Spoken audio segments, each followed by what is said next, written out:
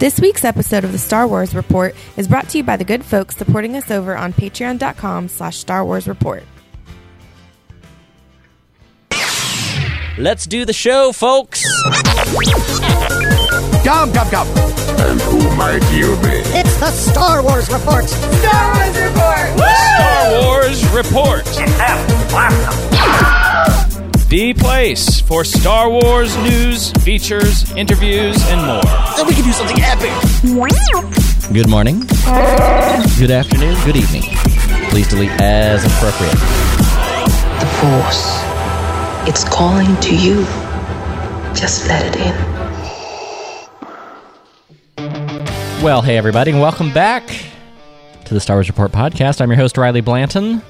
Glad to have you back on board. It is May 2021. The world is changing day by day, including the world of Star Wars. We've got so much to talk about since the last Star Wars Report podcast. I won't beat around the bush. Let's bring him in. Co-hosting on this fine episode of the program is Mr. Mark Herleman. How's it going, Mark? Oh, it's going, man. Yeah? Just finished watching the third episode of Bad Batch. You know, I haven't watched it yet. I find myself in an unusual position. Mm-hmm. Savannah has forbidden me from watching it without her, which is a really good sign. That is a good sign, but that is a difficult position in your life as a administrator of a Star Wars new website. You are you're ahead of me. Yeah, we're gonna watch it later tonight as we record this. It just came out today. We're recording this on Friday, May 14th. You know what? A very belated 10-day late. May the 4th be with you.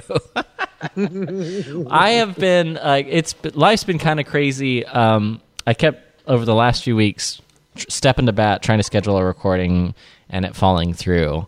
But we made it happen. We're back here. And I also, in between, had Savannah and I went on our first vacation since COVID began. We are plussed up, fully vaccinated, and able to, according to the guidance of our healthcare providers, travel safely, and so we did. Nothing really Star Wars related, other than it did impact the recording of the podcast. But it was literally over the week of May the 4th. So usually we were doing some big hullabaloo, humdinger of a show or some kind of. I'm trying to remember what we did last year. We did a big Revenge of the Sith themed day and did a commentary for Revenge of the Sith. So there are all kinds of Star Wars things that happened that we weren't here for. I've missed it. I've missed the podcast. I'm not going to lie. I go in and out of phases, Mark, where I get Star Wars fatigue. I know. Don't tell anybody. But it happens. Especially in the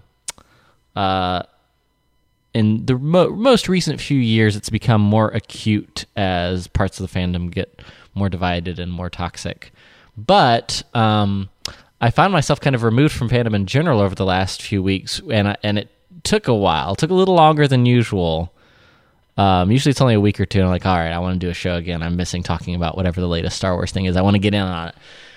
But as Bad Batch aired, I loved the episode, but I just didn't have a moment to actually process it and record with someone. So I'm glad to actually. That's really going to be the main theme of today's episode, is talk about the Bad Batch. Oh, thank God, man. I've been sitting on this for so long, and because we haven't had a chance to record, and then Jim on Beyond the Films, he had some stomach issues the day we were going to record an episode, and then he got in a car wreck and had some head trauma. So, my man's been recovering. He's doing good, but I haven't been able to talk to anybody. My wife hasn't watched Bad Batch, so I'm chewing nails here. When the first episode came out, there was all these things I wanted to talk about. I'm like, oh man. So yeah, I'm excited. I'm excited to talk about that. We're gonna talk Bad Batch. We're gonna talk news on Star Wars Celebration. Wait, that's happening? It's happening. Not only is it happening, they've announced the dates. We've had some leaks from the Andor set. Nothing too crazy plot-wise, but it's nice to be, we're getting set leaks. It's been a while since we've been getting set leaks in the world of Star Wars. And then there's a really interesting phenomenon that's happened in the world of this is the perfect episode to have you on, Mark, because we're talking hashtag Continue Legends. And I have a confession to you personally, Mark, that I'm going to make. In fact, if I forget, remind me when we get to the segment. I have a confession to you as a friend that I need to make. I need to come clean with you. And then it's a fun clips from Ewan McGregor on the set of Obi-Wan. So we're going to have a lot to talk about. So let's get into it in the news. We have something to report. Come closer, I have good news. Data brought to us by the Bothan spies. You can send a clear transmission. There it is. Listen. You know, The Bad Batch debuted on Disney Plus on May the 4th with their special episode premiere. I heard it was actually up to 2 or 3 episodes. Yeah, it was 70 minutes. But it really didn't feel like episodes that had been stitched together. I know they've done that before with the Clone Wars. Well, like with the Clone Wars movie. No. Yeah. There were a couple moments where it definitely felt like, okay, this was where a commercial should have been.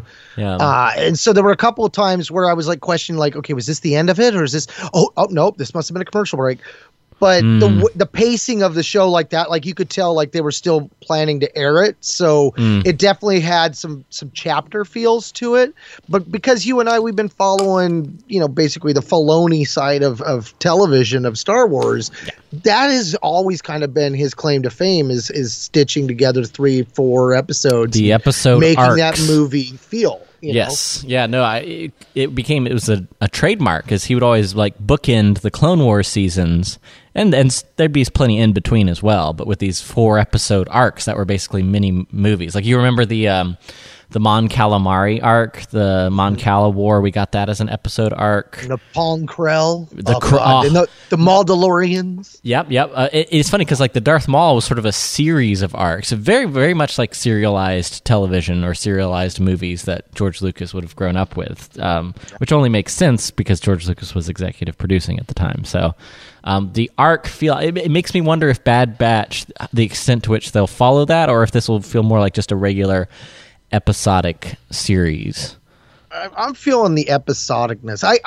I gotta say, I am really refreshed that they didn't change, alter, or tweak the animation style in some new way for this show. This is, in all intents and purposes, season 8 of the Clone Wars. And I think that is cool. I love that. And the fact that it's focused on Clone Force 99, we get to see, the heart of the clone story. Now. Yes. Everything else from the Clone Wars, the Jedi and everything has been peeled back.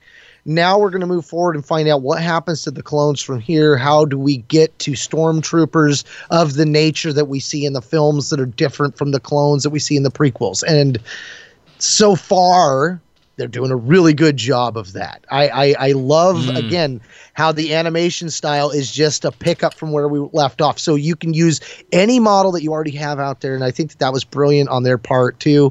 But man, there was highs and lows for me with that first episode, dude. I was on cloud 9. Don't get me wrong. I was so stoked when it was over, and I'm like, I'm gonna go out. I'm gonna grab Kanan, the last Padawan. I'm gonna see how these line up. Oh God. We'll get there, buddy. We'll get there. Let's do it this way, Mark. Let's approach it. We're going to dive right in. We won't beat around the bush. Let's go ahead and approach our review of the episode.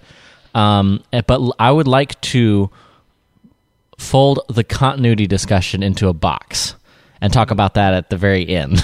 I like it. Because otherwise we'll get in the weeds too soon. I do want to talk about the overall episode because I went into the series with what I would best describe as a middling level of expectation. I did not expect it to be because I was comparing it to the most recent Clone Wars episodes, which to me were hit and miss. The finale, huge hit, where it went parallel with Revenge of the Sith in season 7. We get to see what happens with Rex and with Ahsoka, like amazing. The Trace and Rafa side adventure, not so much. It was along with some of the previous mediocre arcs from the Clone Wars. So I wasn't really the Bad Batch arc in the Clone Wars. I just I liked. I didn't love. And so when I found out they're doing a whole series dedicated to the Bad Batch, my reaction, and I think a lot of us' reaction, and tell me if I'm wrong. I'm curious, especially if you guys are listening, email StarWarsReport@gmail.com. I got this sort of sense of, the Bad Batch? Like, you mean the clones that we met once in the very last season? We could follow Rex and some of the guys who go on to Star Wars Rebels, fill in that gap. Wolf, I believe. I'm trying to remember all his gang. I figured like you would, at least people that we've been with for a long time. I thought it was just an odd choice. Of all the characters in the Clone Wars, you could do an animated spin-off series. That's not the one I would have thought of. I think an animated spin-off series centered on... why did I just blank on Count Dooku's Apprentice? It's... Lord. God. Asajj Ventress. I have a feeling this is going to be one of those days, Mark, where my brain is not going to cooperate. I'm getting old. No, Asajj Ventress, like, because we got the book and there's already a template for like her story, and the Clone Wars had those episodes scripted out and even in animatic form, and then they made it into the book. I can't remember the name of the book. If you remember, let me know. Dark Disciple. Dark Disciple. Great book. Can you imagine Christine Dark Golden. Disciples as like a animated mini-series on Disney Plus? Well, the great thing about how that was done, like when you're reading it, even though Christy Golden wrote the book, it was taken from what they were going to. So it definitely, you could envision it like it being episodic, and then knowing the character models from the Clone Wars, like I found that relation in my mind really had it playing out really well for me. I really love that story. I thought it was really good. Yeah. And there are other directions, like whether it was Rex or Cody and what happened to them.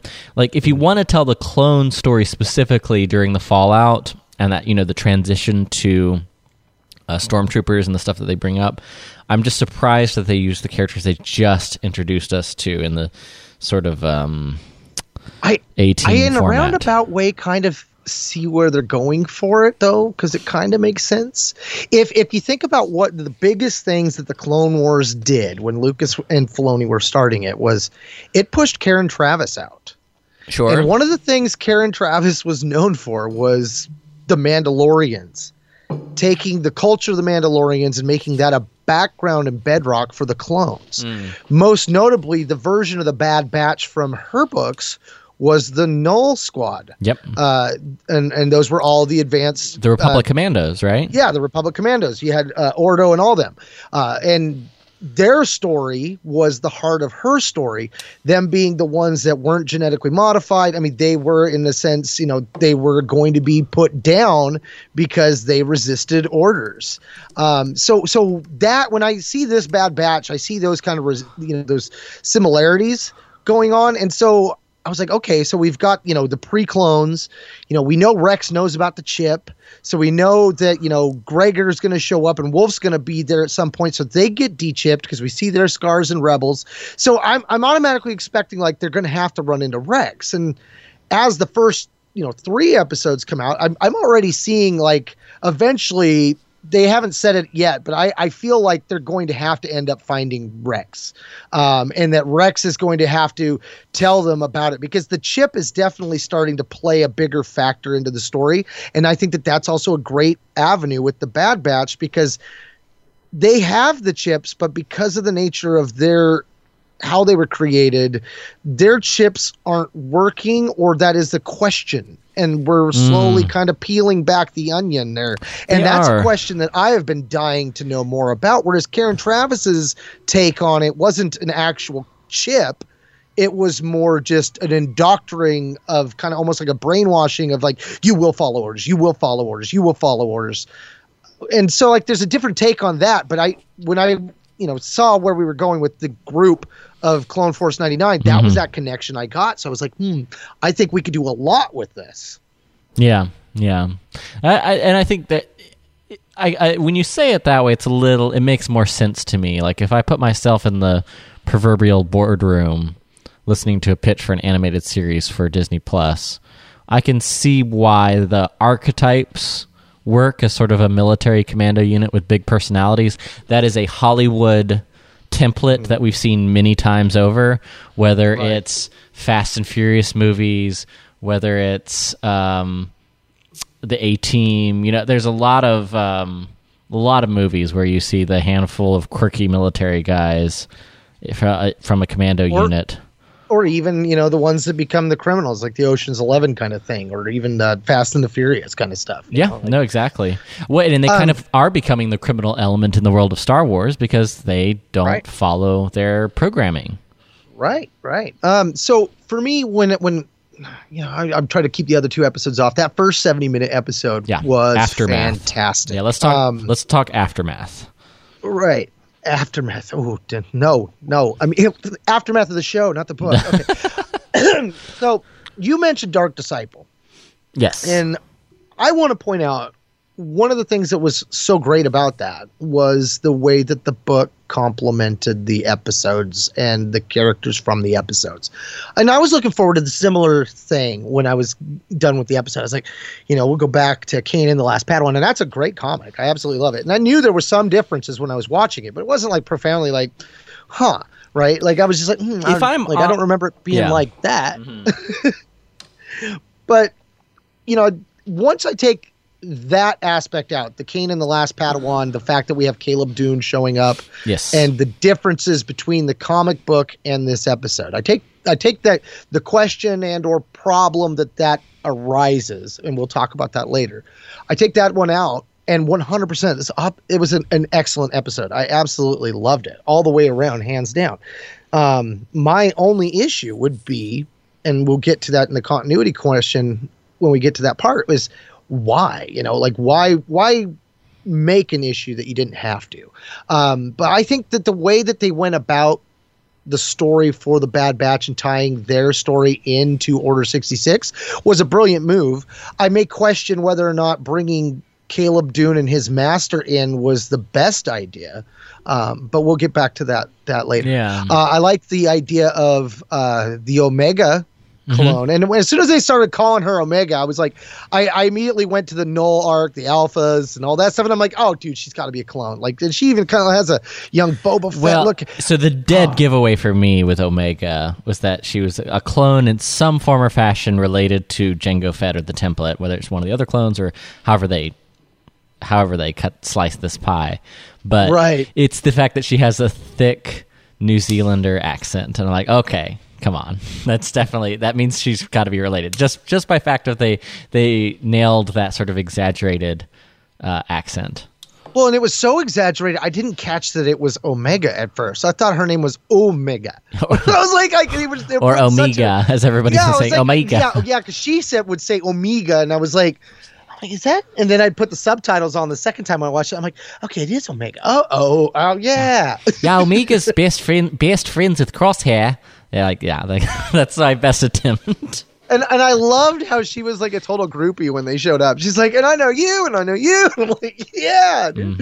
Like, I don't know anything about you, kid, but like, you're pretty cool. I kind of dig you. Yeah. And I like the princess from the Neverending Story vibe. Have you seen those memes? I don't know the source material. I have to confess. Oh yeah, the childlike empress. Yeah. Yeah, but and we get to see, so the setting after the initial, Order 66 drops, and then that sets up sort of the confrontation and the conflict between. I want to make sure, because I've been guilty before of calling the names incorrectly, but between Hunter and Crosshair, and the idea of.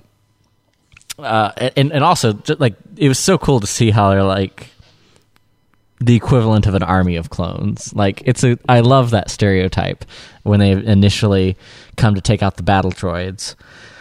And we do get to meet Captain Gray, who was also from the comic, if I remember correctly. He was also named comic book captain, I guess. trying to remember. Well, see, I didn't catch that. I didn't know they actually named him Gray. If so, kudos there, because I didn't think. I was really irritated. I didn't see. I'm cheating. I'm cheating and referencing Wikipedia, but yeah, it is Captain Gray is her clone. Is Depa Bilaba's clone captain? So.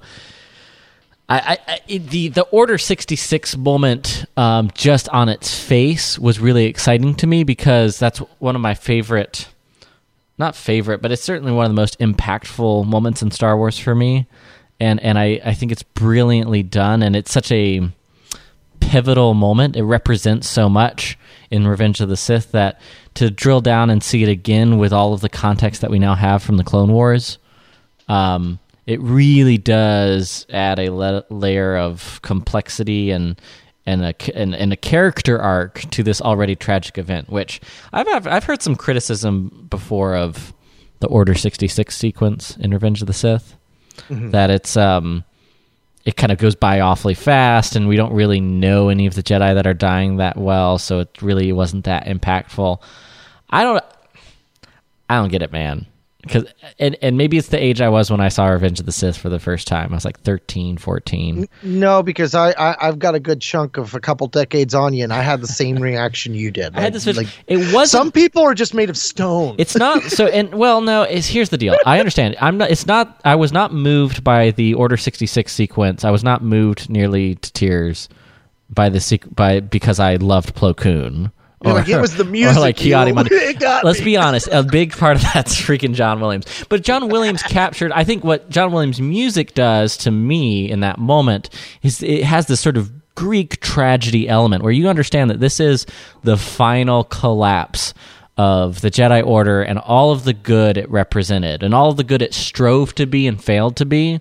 Like, all of that was wrapped up in that sequence. And I guess if that's not your thing and the prequels aren't your thing and you don't really care about the Jedi Order or what they represent, then maybe it just doesn't matter as much to you and doesn't have the same kind of significance. But as a kid the first film I saw was The Phantom Menace, and I saw, what the Jedi Order was meant to be and Qui-Gon Jinn representing what a Jedi really should be and setting that template, and you see the seeds of corruption and, even in Attack of the Clones, Yoda identifies that the Jedi become arrogant. And so the seeds of that fall and that tragedy are planted along the way, and then it's just like it all collapses in one final tragic,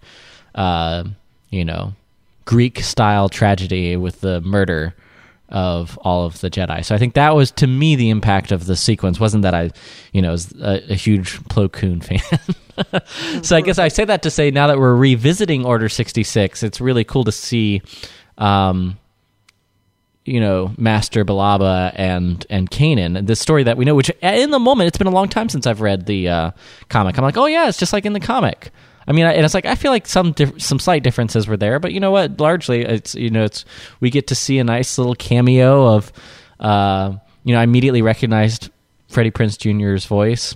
I guess we're getting into it now, which is fine. Right, right. So many people in that voice. Like I appreciated that it was Freddie Prinze, but it was Kanan as an adult. I was like, wait, dude, no. I like that they didn't try to pitch it up or anything or change it at all. Right. It's just like, just throw it on.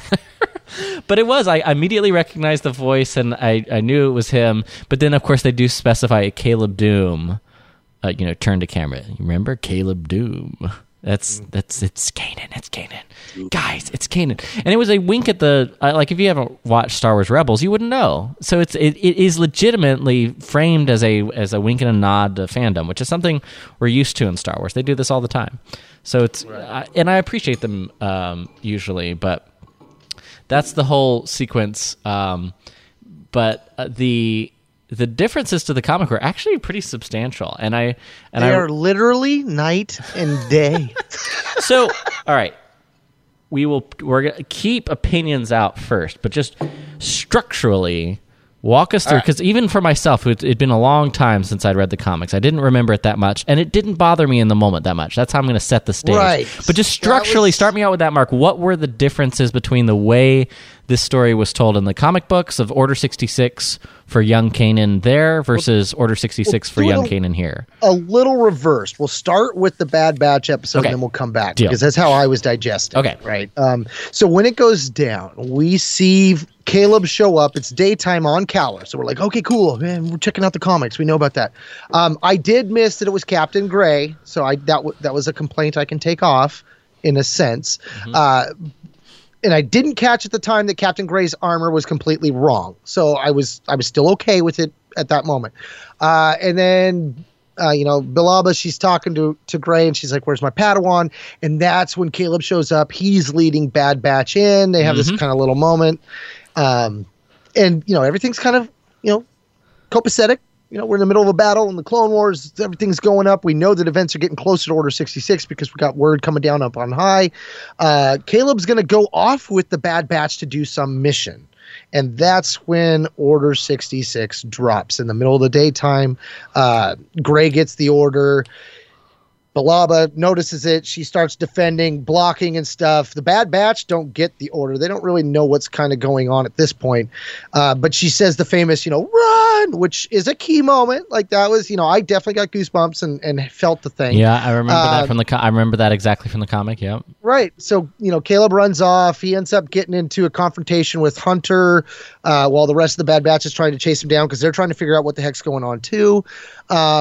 And then he ends up running off and taking off, and that's kind of like the last we see of Caleb, right? And then the Bad Batch go on with the rest of their part of the episode. And then so I grab the comic, because a lot of people complained about the model used for Caleb in this. And I will point out that, again, someone was paying attention to the comic. The model that they used for Caleb is the model that was used for the cover of almost every single of the Caleb the Last Padawan comic. The downside, though, is that every one of those covers, Caleb does not look at all like he looks in the comic. They never once used the model for the actual character from the comic. So by using the one that's on the cover of the book, you've now got a Kanan that doesn't look like the Kanan in the comic. So we've got a separate Kanan there. Bilaba's lightsaber color is different. That's a different continuity issue that they just decided to roll with. They changed it somewhere along the line. Not a big deal there. But the biggest difference when we grab the comic here is that, when they start out on Kaller, it's still in the morning, and Gray and Styles, they're just telling them, how's it, welcome to Kaller, how's it going? Great moments there. And later that day, they go to the main battle, they do their stuff, and then that night, they're all together. They have this great little moment where the Captain Styles and Commander Gray are around the campfire with Bilaba and Kanan and stuff. And that's where issue 1 ends, with Gray getting Execute Order 66. Yes, my lord. And then the next issue, and this is the one where as we go into this more, I stopped and was like, now, how hard would this been to make these two line up? Because it doesn't line up as we go along. But I grabbed the second issue in less than 5 minutes, and I'll get there when we do. I could make it work. But so we get it. Caleb's sitting on the ground around the campfire with Bilaba. She had just gave him a holocron, the one that he's going to use. Is going to be, pretty key to Rebels later. Not mentioned in this at all. It's not relevant because really, I remind myself of this. The comic is Caleb's memory. The Bad Batch are the clones. So and it's about the Bad Batch. It's the Bad Batch's story. Right. So if they don't line up, artistic license, yada, yada, yada. That's not really the point of why continuity issues irritate me, though. We'll get there still. So they get the moment, and they have the line, good soldiers follow orders, execute Order 66, execute the Jedi. And Bilaba starts flinging her blade around, and, they're like, now. And what I love in this moment is it's Caleb's internal thoughts. No, I don't run because I freeze up instead. While I stand there stupidly, Kalen and Remo go down, 2 of the clones that were with this group. Then Mix loses his head, attacks and loses his head as Bilaba literally cuts his head off. These are my friends, and Master Bilaba is killing them to stop them from killing us. Padawan, run or fight, but don't stand there. What? Oh, yes, Master. And he starts swinging his lightsaber and blocking and stuff, too. Soot and Big Mouth go down at my hand. 2 days ago, we all shared a ripe melon. I mean, and literally, like, his entire group is all turning against him. These are clone names that we've just gotten that they could have added in there. Again, I didn't catch that gray was the name they used, but their armor is a different color. They got red armor in this. In the episode, their armor is green. Wouldn't be such a big deal, except for all the way through the rest of that episode, they're constantly highlighting that all the clones were red with their armor. It's like, but you couldn't follow the comic? Okay. So she does her thing. She yells, run. You must run. He starts to go and run up the hill. The one clone looks to the other, Styles looks to Gray, and he's like, cut the kid off, cut the kid down, done and done. And then she goes, Styles, no! She extends her hand out with the Force. Caleb turns around, watches her get shot in the back. Master! She goes down, the clones shoot her some more, the kid on it. And they start to go after him, and he runs off, right? And again, this happens at night. So there's definite differences. So boil it down to me, though. So what I care most about is sort of the story and the character motivations, because like lightsaber color, armor, time of day, don't care. Like that's just me as a fan. But the structure of highlighting the tragedy of Order 66 by the friendship, I feel like the story worked really well in the comic, and what worked about it was highlighting the friendship of Styles and Gray with Kanan and Depa Billaba, and that really showed a personal tragedy. And as I was talking about a moment, we never got that with the original Order 66. We kind of felt it maybe for Cody a little bit because they have some witty lines back and forth throughout the movie, but you never really see that relationship between the clones and the Jedi, and we do throughout the Clone Wars. So it makes sense that if you're going to tell Order 66 from a Clone Wars perspective, like the Bad Batch is, that you would want to highlight the connection that the clones had to their Jedi masters. And that's the part that they wiped out that didn't make sense to me, because you could have just added the Bad Batch but still included maybe not the time of day or something like that, but the whole element of like their friendship and connection with Depa Billaba and Kanan, and the whole like finishing the battle, the peace and quiet of sitting around the campfire, and the contrast of how that gut punch, the execute Order 66 comes.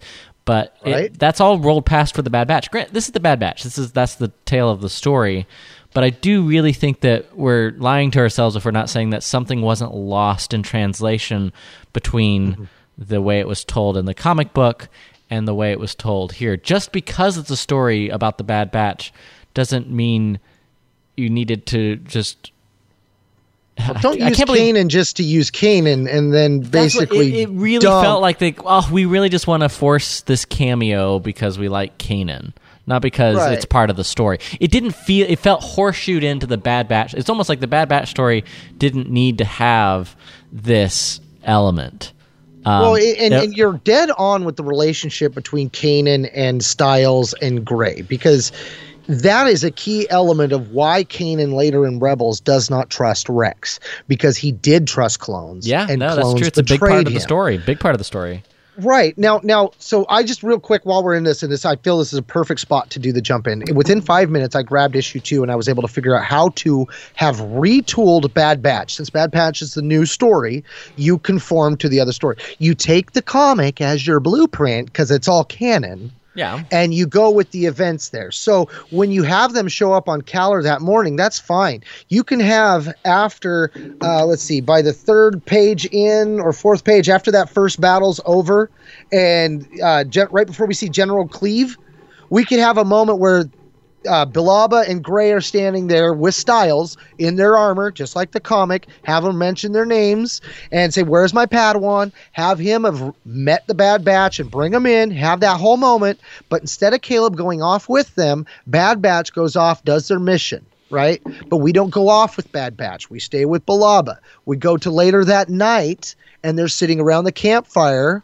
and as Bad Batch is coming back in that moment, now you do the same thing, just like it was in the comic here in issue 2, when it starts off with Order 66 happening. And as I had just read here on the podcast, when you get into Caleb's point of view and he starts talking about the clone troopers that are his friends, he gives you the names of everybody you need. You could have a moment where Gray turns to all the other clones and says, Kalen, Remo, I want you guys to go up to the top. I want Mix. I want you to go over here.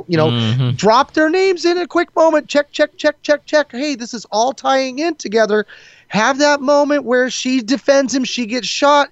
He runs away from them up the hill. By this point, we're in issue 2. There's like 6 pages in or so. Before he gets to the main city, there is a scene where he is running through the woods and the clones go chase him. In that moment, you have him run into Bad Batch. You have that moment and the rest of the episode plays out. Within 5 minutes of grabbing issue number 2, I could find a way to do that. Now, my issue with the continuity problem here is, you want to bring in Caleb Dune to tie it in with your story, but if you're going to do that and you already have Caleb's version of Order 66 in a physical format that is, as we were told, all canon now, then you don't go in and you rewrite it for the sake of rewriting it. You don't give us the characters and change everything about them. And that's you're where talking I have a about pause moment where I'm like, why do we acknowledge the comic and then turn around and disregard it all? Who chose that? That's the weird part to me. That's the weird part. It's like, we just want to include Kanan, but and include Order 66, so they just like horseshoed them together. But they skipped the most important part, which is not just the comic. Say the comic didn't exist, but the important thing to communicate was Kanan's lack of trust in clones. Yeah. And that's such a huge part of the story that, like, even if the comic didn't exist and they had nothing to keep up with, I still feel like it would be a gap if we don't, like, see the betrayal. And yes, I should caution myself. We saw a version. We saw, obviously, the clones betrayed Kanan and his master, and it was tragic. But I'm just saying that the way it was told in the comic was more effortlessly, not effortless. It was a better version of that story, and I think they just didn't go that route because they didn't want to tell that story. So instead, they just sort of like mishmashed the two together and just included what they wanted to and didn't try. Like, it really feels like they just, in the same way that and here's the difference now. So I care about this one. All right, so ladies and gentlemen, Riley is now being a hypocrite. I'm self-identifying. Hello, my name's Riley, and I'm a hypocrite. Because I didn't care about this one iota when it happened in Clone Wars season 7 and the Ahsoka novel, and it's completely incompatible with like Rex and Ahsoka's story there versus how it goes down in the novel. And I remember similar consternation for those who are big fans of the Ahsoka novel, and I was like, big whoop, whatever, it's a book. That's like I've always been that guy. I've been the guy who doesn't really care about continuity between the comics books and on screen. But in this case, I do care, and it's because of how brilliantly and how well told that Kanan comic was. It was one of the first Marvel comics I dove into in the Disney era. So it did make me sad. It's not like something that was bothering me in the moment. I didn't even really remember much about the story because it's been years since I read it. But I'm just saying that they had such a great source material that it seemed like they were more concerned with shoehorning the character in without actually addressing some of the big motivations and the big, character evolution that happens in that critical moment of Order 66 for Kanan's, in Kanan's life. So it raises the questions as to was it a collective choice? Was it one person's choice? The jokes I've seen are, it's Filoni. He learned under George Lucas, and that's a classic George Lucas move. And I'm like, it is a classic.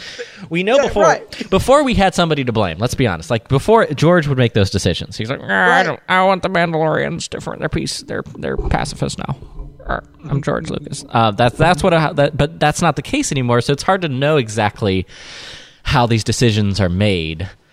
Well, we know to a degree from Legends, because a big issue with Legends was they didn't want to go back into these eras and have their creative freedom taken from them, have their hands tied, have to read all these things. Which, by the way, I'm very sympathetic to.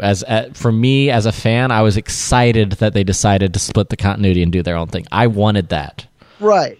It's one, what I like, the one example I was using with you for our patron stuff was the Jedi Academy trilogy, right? It's 3 books. It talks about Luke's first class, and then iJedi comes along. And one of the beautiful things Stackpole did when he wrote it was he took a character that was unnamed of the 11 or 12 members of Luke's first class, and he took one of those characters and gave us a character from that point of view that when we get to his book, the first half of iJedi is all set during that trilogy of books. But we're getting the whole story from Karan's point of view this time. But it all lines up with what came before. So that's why when I grabbed the second issue, I was like, how hard would it have been? And it literally was less than 5 minutes. So I'm like, story group, come on. Like, I clearly want the story group to be doing more than what it's designed to do. Because to me, it's like, if you've got a structure, then you kind of roll with that structure. You don't just steamroll over it because you can. Because what this does is this sets clear what they call, and I hate to say it, but I do love to say it, canon levels. And that's what we had with Legends was people go, oh, well, it was never canon. But what it was an official continuity. And what that meant was you had levels to that you had the films, which were the absolute canon. And you can't contradict those. Then later came the T-level stuff, which was the films. But before those came in and changed things, you would then have your books and your comics on the C-level canon. And yeah, they would sometimes do things a little bit different, but they always would try to adhere to that G-level canon. And then you would have your secondary canons and stuff. And it was like, one trumped the other kind of thing. And it was, when then they had the Clone Wars come out, and they're like, well, now we got a T-level canon, and that's going to trump the books and comics. Mm-hmm. It was like, okay. Yeah. But now what we're seeing, we've, and they've all been small. Like, and I think that's been my thing. Like, I'm always like, making a mountain out of a molehill with this, because I was not as big a fan as everyone else of Legends getting rebooted and then put into the closet, never to be touched again. Yeah. I was enjoying that show, and a lot of the things that happened with Legend stories that made it really hard for new readers were the little continuity errors that were left, and then they would retcon them away. And when you have little things, it's not such a big deal, but then you get to bigger ones and it becomes more of a deal. When it becomes the culture to be like, oh, well, we'll just retcon it later, that's a problem, because that's what they were doing when the expanded universe was at its heyday. And that is not a good way to go about storytelling. You should not be sacrificing, that kind of stuff. You shouldn't be like, oh, we want creative freedom, but we're not going to worry about, anything else. We're just going to basically make it up as we go. That's not part of what makes Star Wars great. I mean, if you're going to do that, well, then let's open it back up and let's have Legends do its thing. Let's bring in the tales. Let's start telling new stories and new universes like they did with the Infinity stuff. Mm-hmm. I mean, the whole point of this reboot was to have one consistent canon. But now what we have is we've got the novelization of The Force Awakens, shows us a different injury to Finn than what we get in the film. So we know that the book is a lower level than the film because one is real and one wasn't. Now we've got another version. Which one is the, definitive? And that's, I think, one of the things where when I think about the creative process and that creative freedom, it's like it took me less than 5 minutes to shut up fans about continuity. You guys chose not to, and you've gave us an avenue to complain is what you did. And you didn't have to. Yeah, it's small. It's so small, you could have done it in less than 5 minutes. Yeah. And you'd have had a better story told. Because the 5 minute correction I did doesn't compromise the integrity of either story. It makes them work flawlessly together. Yeah, and this isn't, and I understand this. I want to clearly communicate to you listening to this podcast that Mark, you're not. This is not an arrogant thing where you're like, well, I could do it better. Why? It's right. Stupid. Your point is well taken in that in this case, there are times where, due to production and editing, there's a mismatch between the novelization and the movie. That's understandable. But when it comes to like the core character motivations, those kinds of contradictions matter because that really changes the story. And for me, that is what Star Wars is about, is the story, the characters.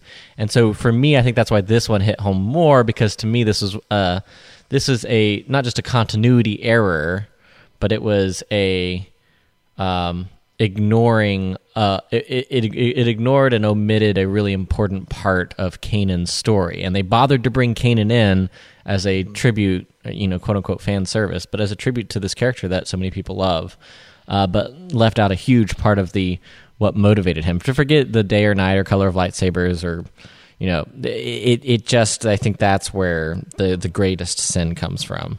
And it was, you're right. I mean, let's be honest, it would have been so easy to avoid that. Right. People are paying, like with Gray, I'm like, wait, that was great. I had to go back and I'm like, man, that's like, how do you, I'm curious as to how those type of things happen. I don't think they said it in the episode. I think it's the episode guide and material that's identified him as Gray. Well, that makes a little more sense. But I mean, it's like when Carrie Fisher passed away. Like I was very curious as to what their options were, plus the option they chose to go with in the end before we knew about any of it. And I mean, we're still slowly finding out a lot of those details. But I mean. When I think about, like what I think a story group should be doing, is I would think that there'd be the people that sit in with these kind of things and are like, hey, by the way, we've got this great comic over here. You're going to bring Kanan in and explain his Order 66 moment. Well, issue 2 of Kanan the Last Padawan, that's the focus of the first 10 pages. And there's not even a lot of dialogue. You might want to check it out before you guys get too deep in your storytelling process. And the fact that doesn't happen... it just makes it raises so many questions. One of two things: either it's not happening, or it's happening, and they don't care and just ignore it. Right, and then I'm like, okay, so who's saying ignore it? Because I want. I remember when Jimmy was like talking about, give me the head of Skywalker, give me the head of the story group. Who do we? But no, I mean, I'm not that angry.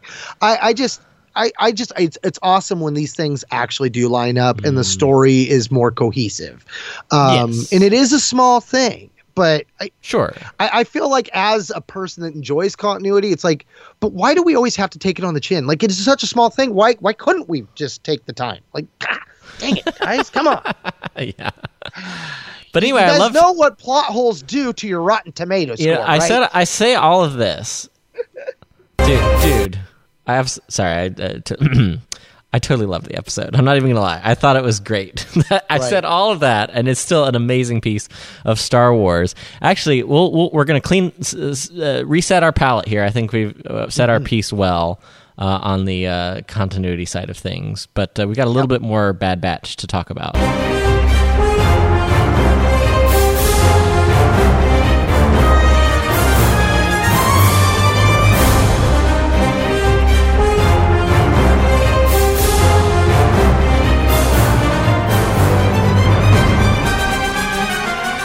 Of course, music composed by the inimitable Kevin Kiner, who did all the music for Rebels and Clone Wars.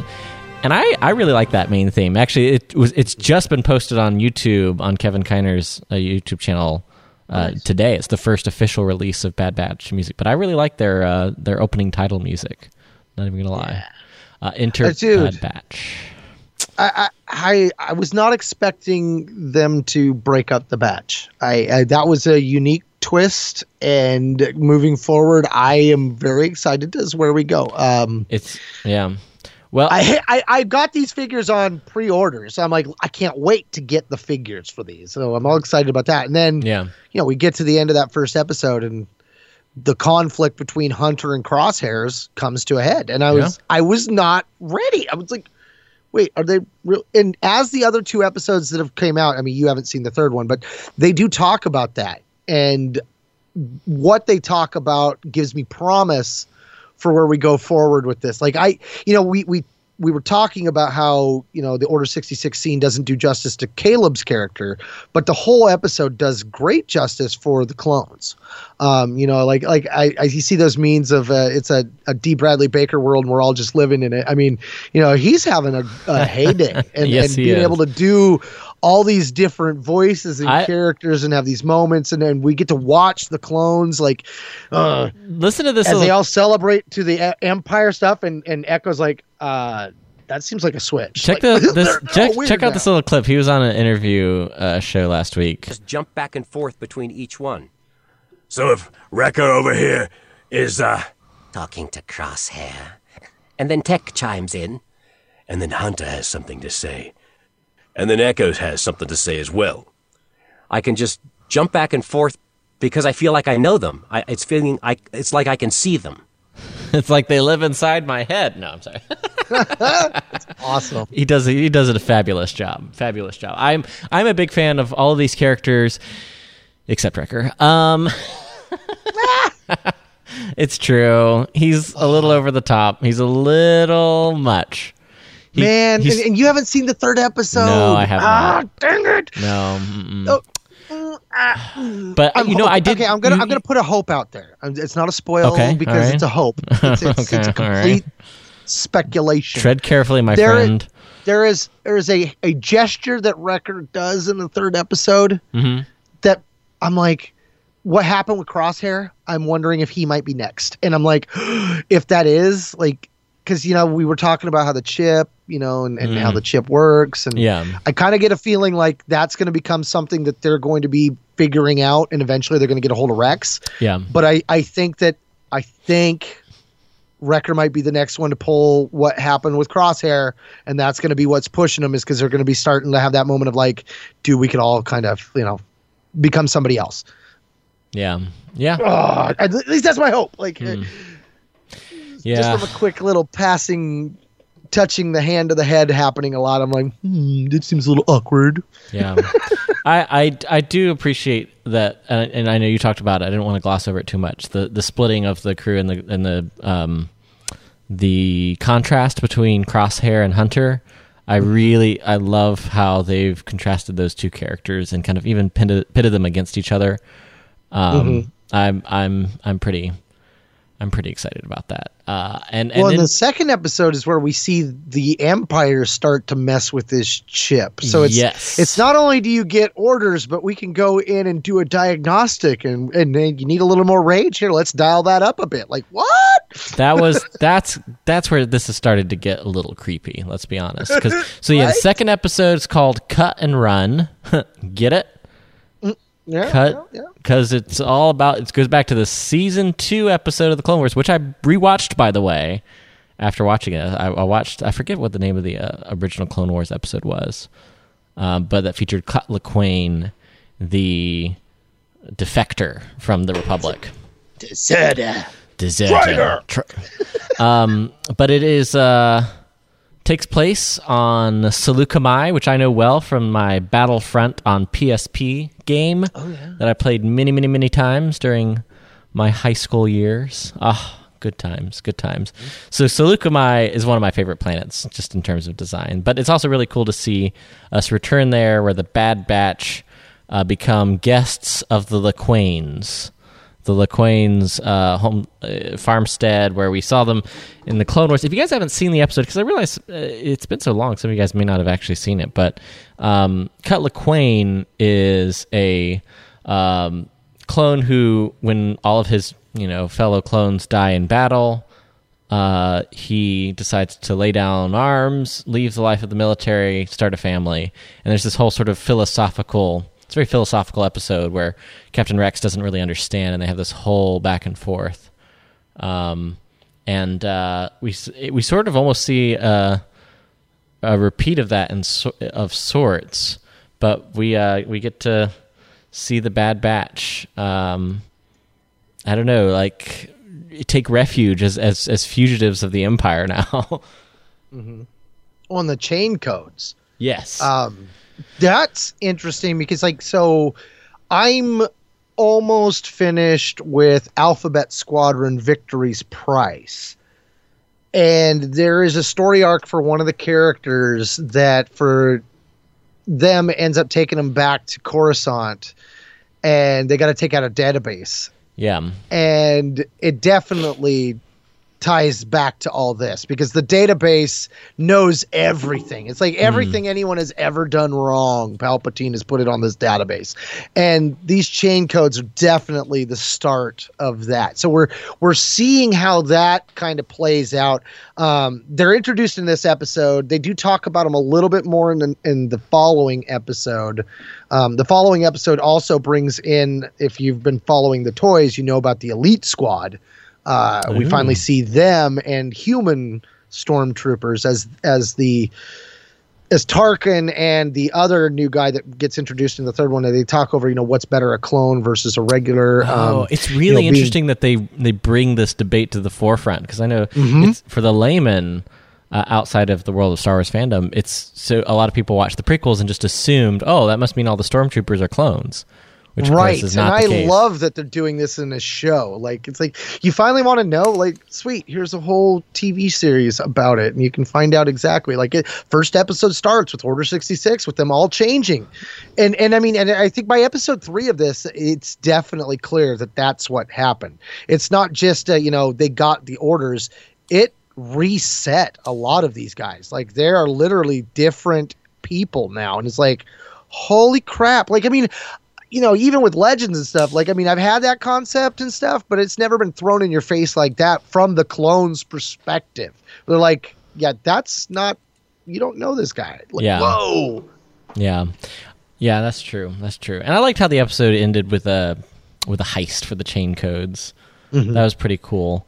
And to see Tech really kind of take his place in the group. And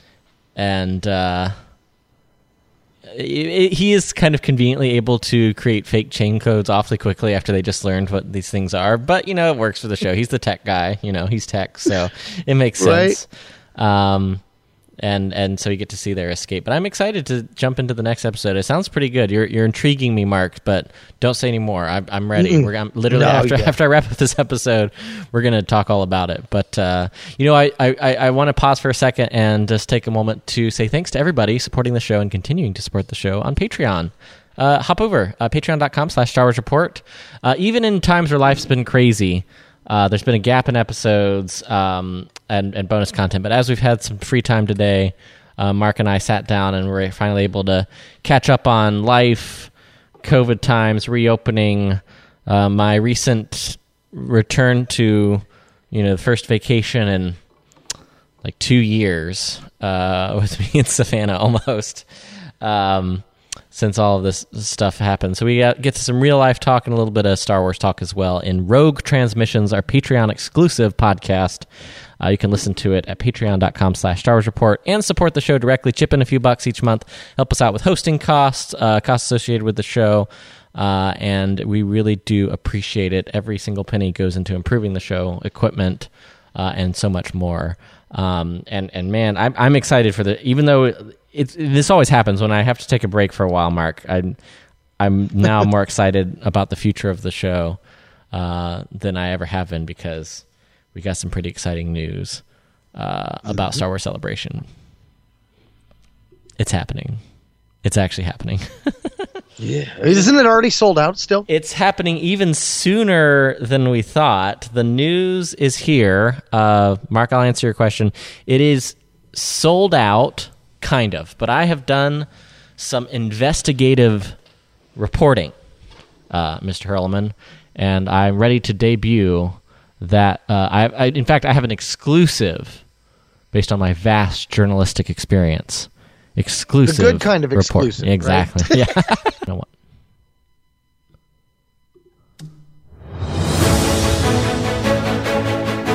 what? Star Wars Celebration Anaheim is on. Not only that, ReedPop has officially announced that it is being moved to Memorial Day weekend, 2022. It's moved up several months, and it's happening. Let's talk about it.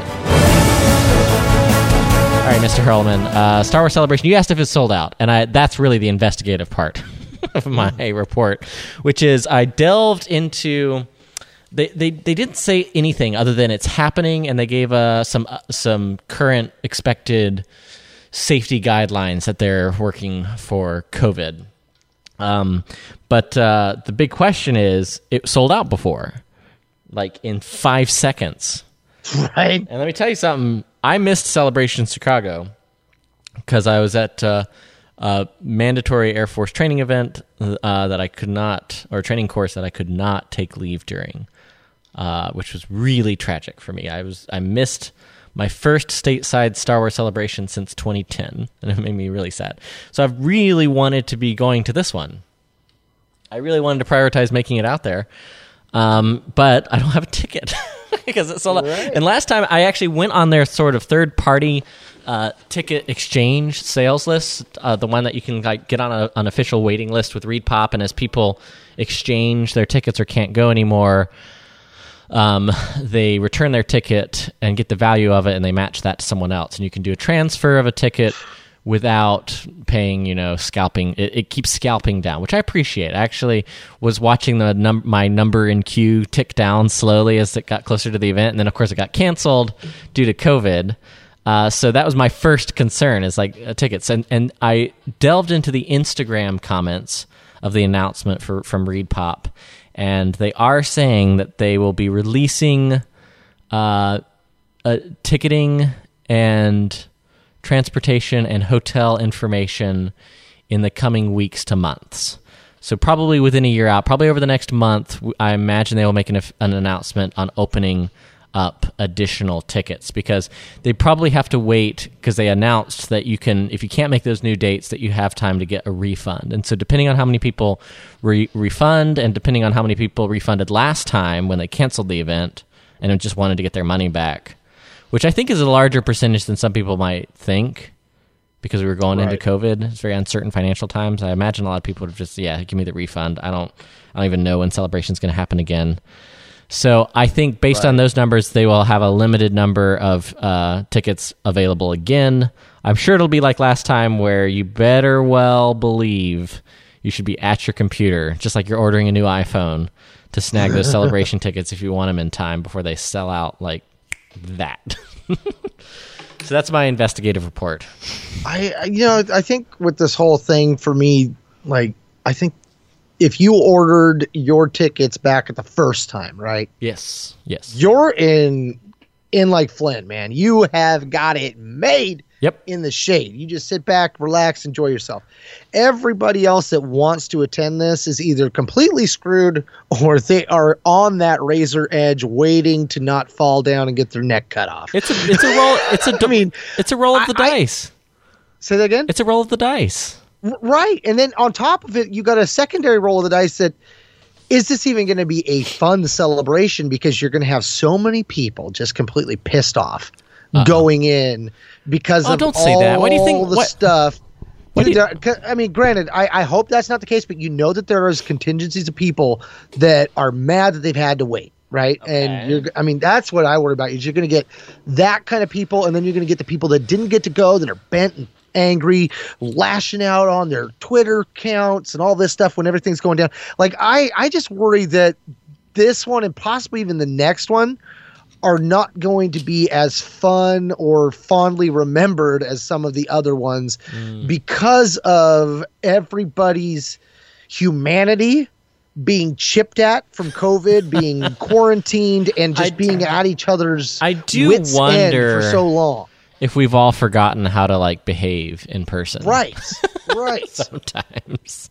Right. Or did we ever? Getting to what we were talking about in our Rogue Transmissions, with the work side of things. It's just like, you have people come in and some people get it, but a majority of people don't. Yeah. And it's those that don't that I'm like, guys, just try to be understanding when you show up and things aren't going your way. Because, honestly, this whole celebration did not go their way. And they're, trying to make it happen, move forward, put a good, smile on. But let's be honest here. They can't give you the regulations because they don't know.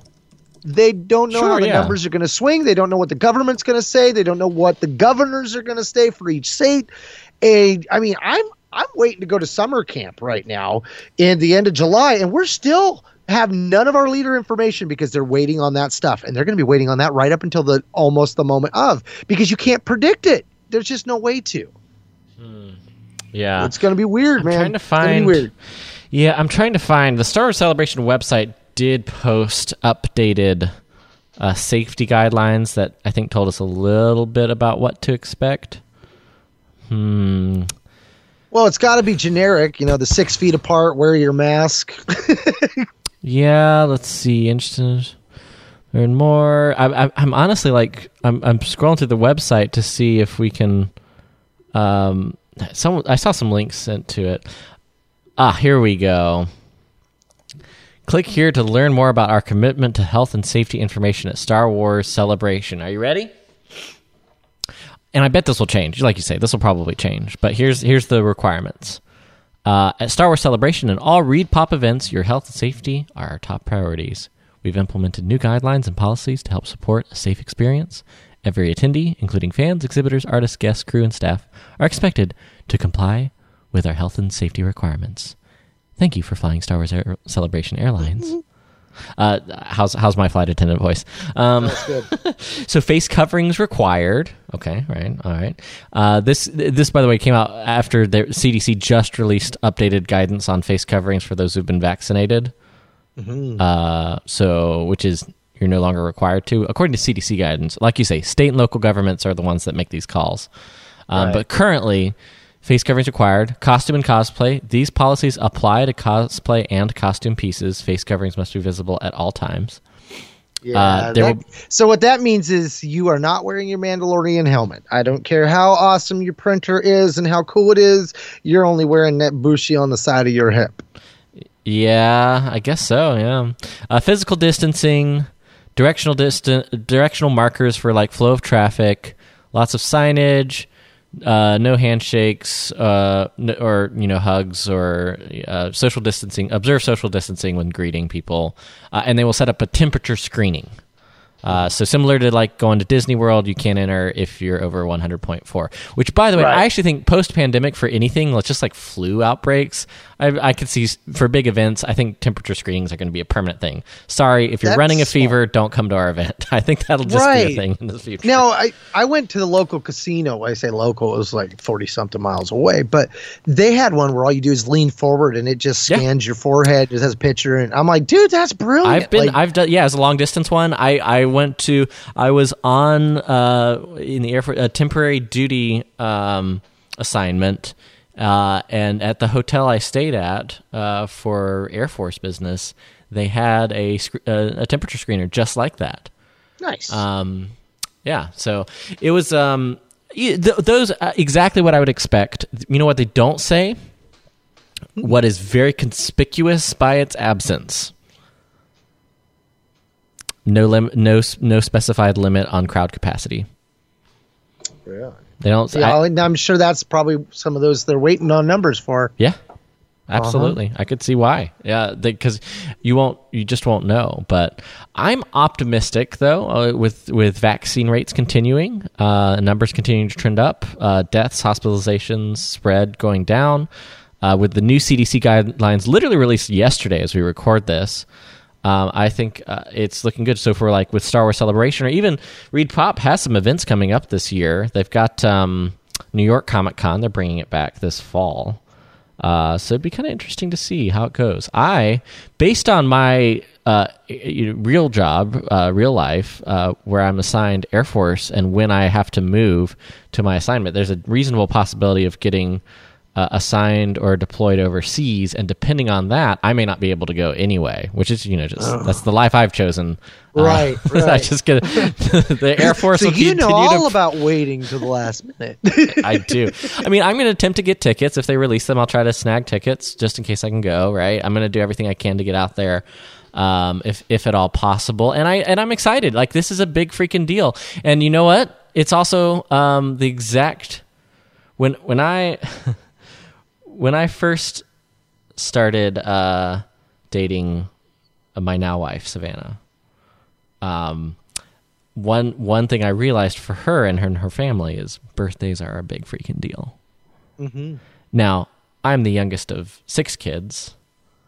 Nobody cares in my family. Right. No, we got great birthday parties as kids and stuff, but as adults... there's so many of them, so many of us Blanton siblings, and we're scattered everywhere. It's just nobody cares. Nobody cares. For us, it's where do you want to go to dinner? It's your birthday dinner. You want to guess what days my beautiful, lovely wife's birthday's on? Oh no! You better believe it. So I brought this up. That's a hard weekend for you. For husband the rest moment. Of your life. Are you ready? Husband moment. I literally, I said, babe. They've moved it up, which is actually increases my likelihood based on my real job that I'll be able to go. Before, it was actually pretty likely I would. If it was in the fall, it's very likely that I'd be overseas and unable to go. But I was like, babe, they moved it up a few months. You'll never guess, we might actually be able to go. I'm so excited. She goes along with it, right? She's excited for me. She was sad with me that I didn't get to go to the one in Chicago, right? We'd only been dating for a few months when Chicago happened, so the last Celebration in Chicago. And then and she's like, when is it? And I was like, oh, it's Memorial Day weekend. And then I remembered. I was like, oh yeah. So here's the deal. What I'm really hoping is that we're going to be able to sandwich some pretty awesome, not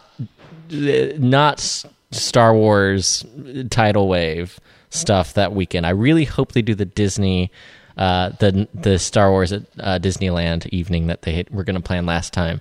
But I guess long and short of it is, if it happens, I'm going to owe a big one. Proving that I will have so ladies and gents, putting it on the record here on the podcast, if you see me at Star Wars Celebration and you either see or talk to at any point Savannah at any of these future events when we can hopefully have them again, you can thank her for my presence at Star Wars Celebration Anaheim 2022. Awesome. So there you go. That I just had to I had to come clean on that one. So we'll see. Moving factors. We'll see if it happens. I'll take a stab at tickets if I can, and we will see. I will certainly be making every attempt to make Star Wars Celebration Anaheim. How about you, Mark? I wasn't going to be going originally. Yeah. Even though they pushed it out, I could have saved up more, but no, with all the chaos and all the sold out and all the chaos of that, I'm just going to not even worry. I think I'd eat myself alive with the stress. I want to go. Don't get me wrong, but I don't want to get my hopes up and then not have it happen. So I'm just like, it's just not going to happen. Yeah, that's fair. That's fair.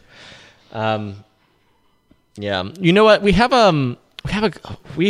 gosh, look at us. We've been going for a while. We've got a couple stories we want to talk about, but I want to prioritize Heart of the Jedi. I want to get your take, and I want to give you my confession.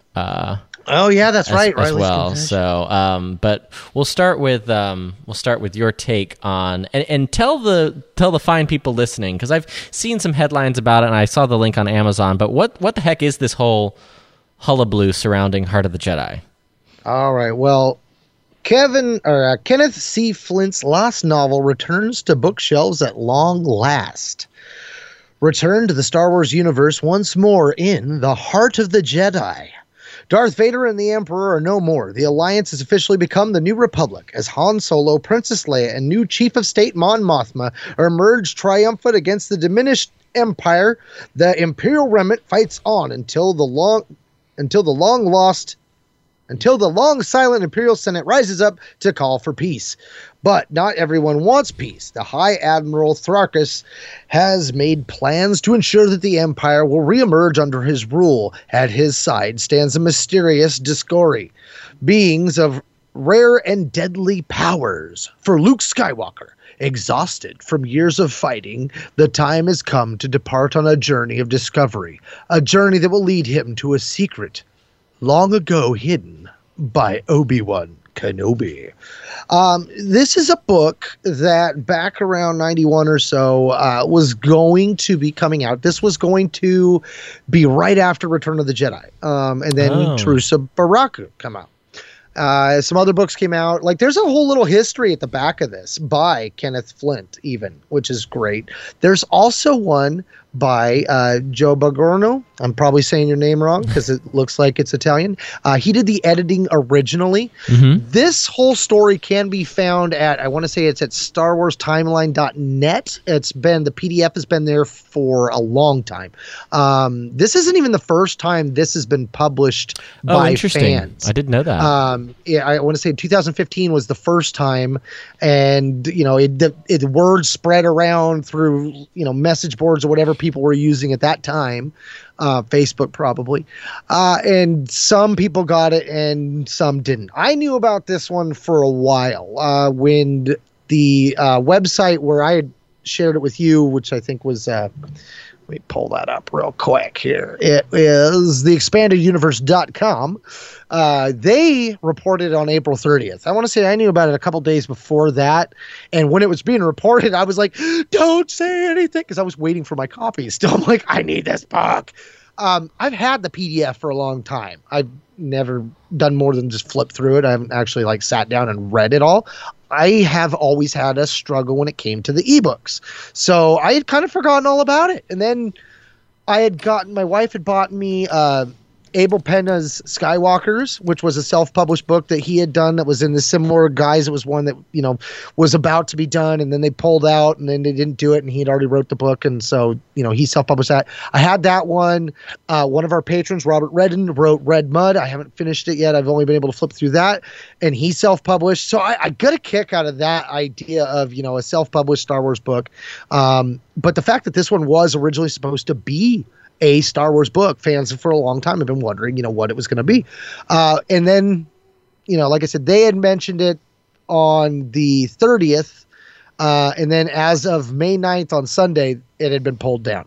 They actually had like almost 12 articles on this. They were tracking how it was doing. It was outselling other Star Wars books and stuff at one point. Well, so it was an interesting I want to give thing it credit. to watch. I want to give it credit. So it stayed up on Amazon until May 9th when it was finally taken down, but everyone was watching it as it slowly climbed to the bestseller list on Amazon's. So for their science fiction bestsellers list, it had gotten all the way into the top 10, beating every single other Star Wars book for sale on Amazon except for the new Thrawn book. It was after that, but literally every single other Star Wars book, it was it was outselling.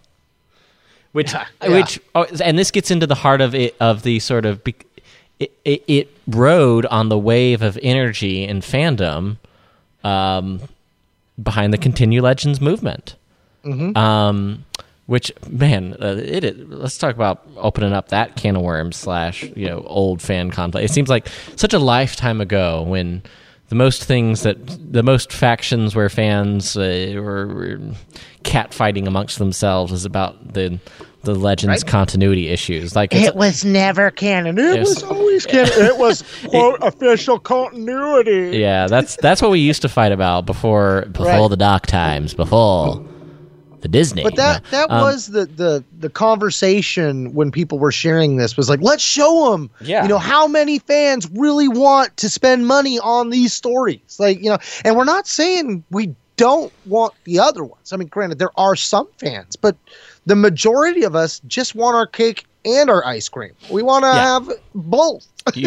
And so even though you're right, this is a book from 91. It's not like any further Legends stories that were canceled and or plans for the Legends continuity that were canceled. But, they've continued and this is my confession. Here's my confession, Mark. In the context of the events from the last few weeks with the Bad Batch and delving in a little bit more into the conflicts with some of the other Disney-era publishing, like the Ahsoka novel, it really does tell me that if we're not going to not have a strict continuity that you have to stick to perfectly, because that's never been something I cared about, but if we're not going to at least care to the extent of like following big character moments from very significant, parts of the Star Wars timeline, and we're going to tell them in two completely different ways, from animation to books, for example, or animation to comics in the most recent example. If we're not going to do that, I've never really cared or been the person who cared or valued or pushed for continuing the Legends continuity. I was just happy with resetting everything, getting new stories that made the most sense to me. But in the context of now and post-sequel trilogy and seeing sort of where the fan community is and seeing the sort of, what's the word, the rowdiness, the glee with which people have gotten behind this book all these years later to show support for these stories, I'm ready there. I'll put it in my bio. Hashtag Continue Legends. I'm there with you. That's my. Yes. It only took me 10 years, almost. But I mean, and that's the other reason is because the publishing I had expected more from publishing than we've gotten. We've gotten some good publishing, but I would say the overall quality isn't any better or worse on average than stories from the Legends continuity. And the Legends had a lot of problems, but so do, like the most recent example being the High Republic. So hashtag continue Legends. That's all I'm saying. That's my confession. That's his story. He's sticking to it. Remember when they called it Legends and they did the Divide? Yeah, and they've been selling those books ever 7, since. 8, 9. They're still making money off those books that they're selling. I see them at Barnes & Noble every time I go. When all that happened, I was saying immediately from then, they'll continue Legends. They'll wait till the films are done. They'll finish 7, 8, 9. They'll see how things are going. And the timing on this is perfect for that aspect. I mean, if you're ever going to get a snapshot of how many people are going to spend money on just that other continuity, the Marvel comic that they put out was kind of... I wasn't buying comics at that time, so I didn't buy that, and I kind of regret it. But, I don't think that one had as big a splash as this one did because, while we love comics... A lot of comics are that's definitely more of a casual fan kind of thing. Like the books, that's an investment. That's not you just buy one and flip through it. Like you get in that sucker, you're sitting with it for at least a day, maybe even a couple weeks or a couple months if you're a slow reader. So to have something that kind of gives them a benchmark, I think is something that gets me excited because I've always felt like once the public can understand the concept that there are two different stories, this is like Miles Morales all over again, right? Now that the public knows, thanks to the Spider-Verse, that there is this other Spider-Man character that is not Peter Parker, and we know how he's not Peter Parker, we can enjoy his stories too. I feel like the common fan finally now understands that there were old books before Disney and that is a different Star Wars. Yeah. And so I think that we're at a point now where we could move forward. I've got in my hand here from Star Wars Insider magazine, a hardcover, Legends, the fiction collection. And even in that, it's got a Legends banner. There are canon stories in it. So if they're mixing the two universes in a hardcover book that has the Legends banner on it, they really don't care. No. So why can't we publish them? I want Sword of the Jedi. There's so many characters that I would just love to get, even if they only did it in a 5-year attack plan where they call it, the wrap up of Legends and they wrap up every story thread that's been open. Oh God, I'd be in a heyday. Well, and I think the sales would be great because if it was a limited run and, especially if it's not to make it contingent or teasing fans, but hey, we're going to do this special one time, Sword of the Jedi wrap-up epic book for the old Legends continuity, and maybe if it sells really well, we'll do another one. I could totally see. And then that way you're like the HasLab kind of thing. Oh, yeah, that is a very Hasbro move. Right? Oh, man. Yeah, that'd be pretty cool. If we can get $10,000, we'll do Sword of the Jedi and the Paul S. Camp Unnamed Duology. Wait, what? You throwing in 2 more? Oh, I'm buying 5. Yeah, I'll support that Kickstarter. Who knows if we'll see it, but exactly. He's worth a lot to me.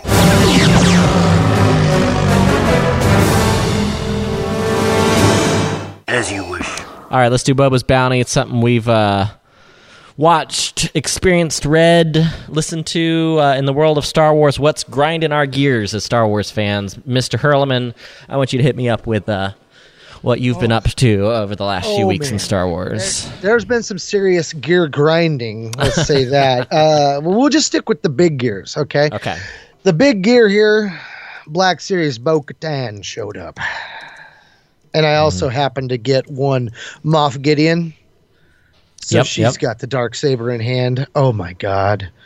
That is a glorious figure. I don't even care that the leather doesn't look like leather because I've seen somebody and they've told me what color it is. It's a special type of a red for a ship and it looks brown.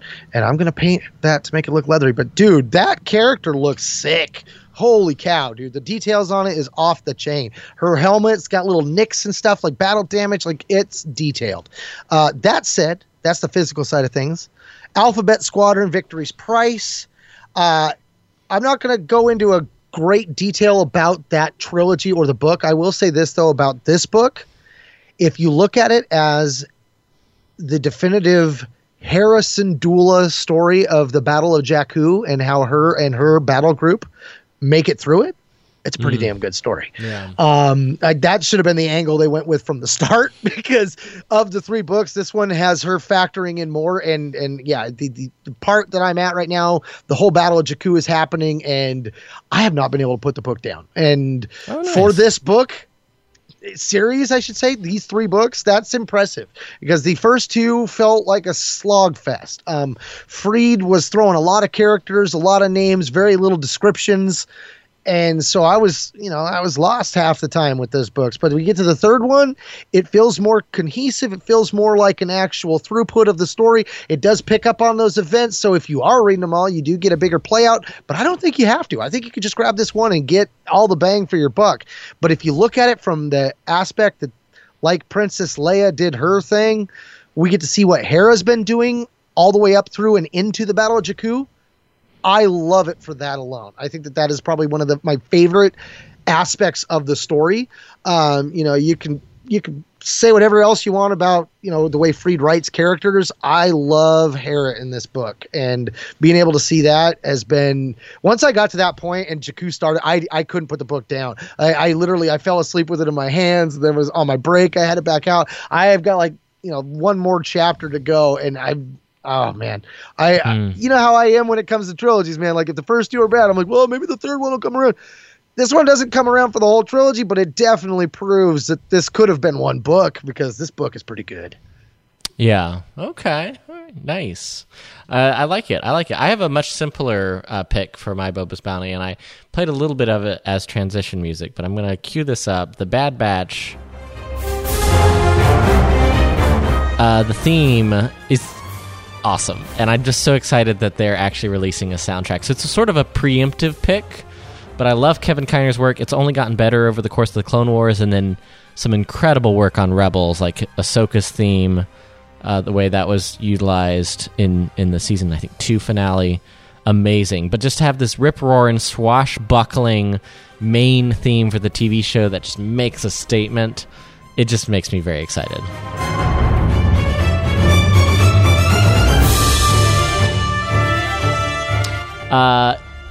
In fact, I was Googling this while I was looking up some things about the pick, and Walt Disney Records has released that they are releasing the Bad Batch Volume 1 and the Bad Batch Volume 2, so 2 soundtracks associated with Season 1.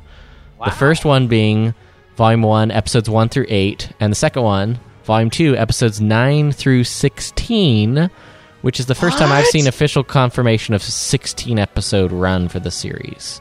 Whoa, dude, that feels like a lot after what we've been getting with the Disney Plus Marvel shows. Yeah, no, that's like 8 episodes. No, I'm excited. I think that's really awesome.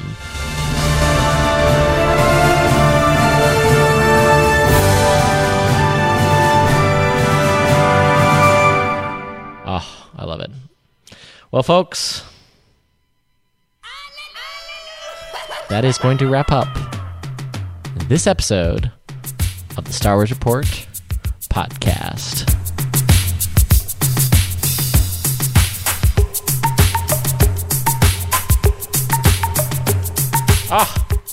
We barely got into it. We got some emails we got to get to. We got a bunch of leaks from the Andor set. We'll have to do that next week.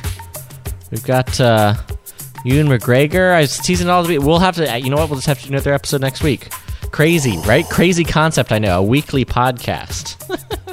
We're getting back to it, guys. We're getting back to it. Easing back into it. So I appreciate your patience as we get back into a regular recording schedule. We'll probably be updating it over the summer, our record and release day. But I'll keep you guys posted, especially on our Patreon, patreon.com/Star Wars Report, so you can get bonus content, hang out and talk to us, and also get access to, I didn't mention earlier, the exclusive Patreon-only Facebook chat that we hang out and talk all things Star Wars. I'm sure I'll be hopping in there with my thoughts on Episode 3 of The Bad Batch once I hop off this recording and get a chance to take a look at it. So that'll be a good time. This wraps up episode 466. I just had to say it. I waited this whole time to say it. Of the Star Wars Report podcast. You can stay in touch between shows. Follow us on social media at Star Wars Report. You can go to facebook.com/Star Wars Report. Find the notes for the episode in StarWarsReport.com, episode 466. Find us there. You can also email us, StarWarsReport@gmail.com. If you listen to us on the Apple Podcasts app, we do appreciate ratings and reviews, or really anywhere you listen to the show. Be sure to spread the word to Star Wars fans that you know in your life. Tell them about the Star Wars Report podcast. We do appreciate it. Hope you enjoyed this episode. Mr. Hurlman, tell the people where they can find you on the internet. You can find me on the internet if you know where I'm at. That'll be Illogical Rogue 2. Yeah, you can find me. I'm on Twitter. I'm on there very little though. I'm on Facebook a lot, and I do occasional TikToks. There you go. Illogical Rogue 2. I'm not on Twitter. You won't find me there, but you will find me on Instagram at the Riley Guy. You can also. I'm not on TikTok either. I'm scaling back in the world of social media. Really, the most fun I have with social media is hanging out and talking on Facebook and Facebook Messenger with the fine patrons of the show. So I've come to enjoy that as my outlet for fandom. So yeah, at the Riley Guy on Instagram is a good place to see. And if you're interested, I finally was able to use an Instagram for the way it's designed, which is to shamelessly post vacation pictures. Nice. Because otherwise it didn't happen, right? If you didn't post it on your Instagram. I mean, honestly, Instagram is how I post to Twitter. Yeah, nice. I love it. All right, until next time, guys, may the Force be with you. And remember, many Bothans died to bring you this podcast.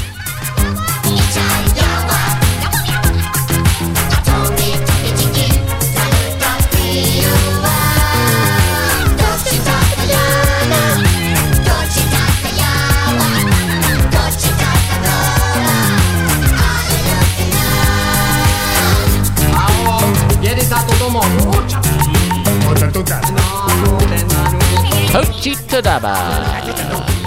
Whatever it is. Oh, Tatu Chanaba. I got it wrong. How could I have gotten it wrong? Obi-Wan Kenobi.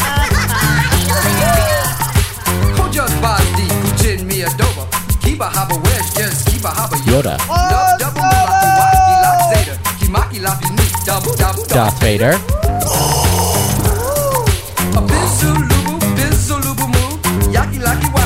R2? Oh, I went for R2-D2. I was wrong. Okay, I'm going to stop. All I know is that good soldiers follow orders. Good soldiers follow orders. Oh, God, man. I can do it. I can listen. Baker, man, the way he captures. I'm coming after him. I'm coming after him. All right, here's my audition for the Bad Batch. Are you ready? I'm Wrecker. I love to punch things and talk like that all the time. That's pretty damn good. And then you have I'm Captain Rex. That's not so good. You know, the other one easy you is. You could have done Hunter with that. You can go. I'm Tech, and I love to say things that I already think everybody else knows, but only I know. I'm Tech. Hello.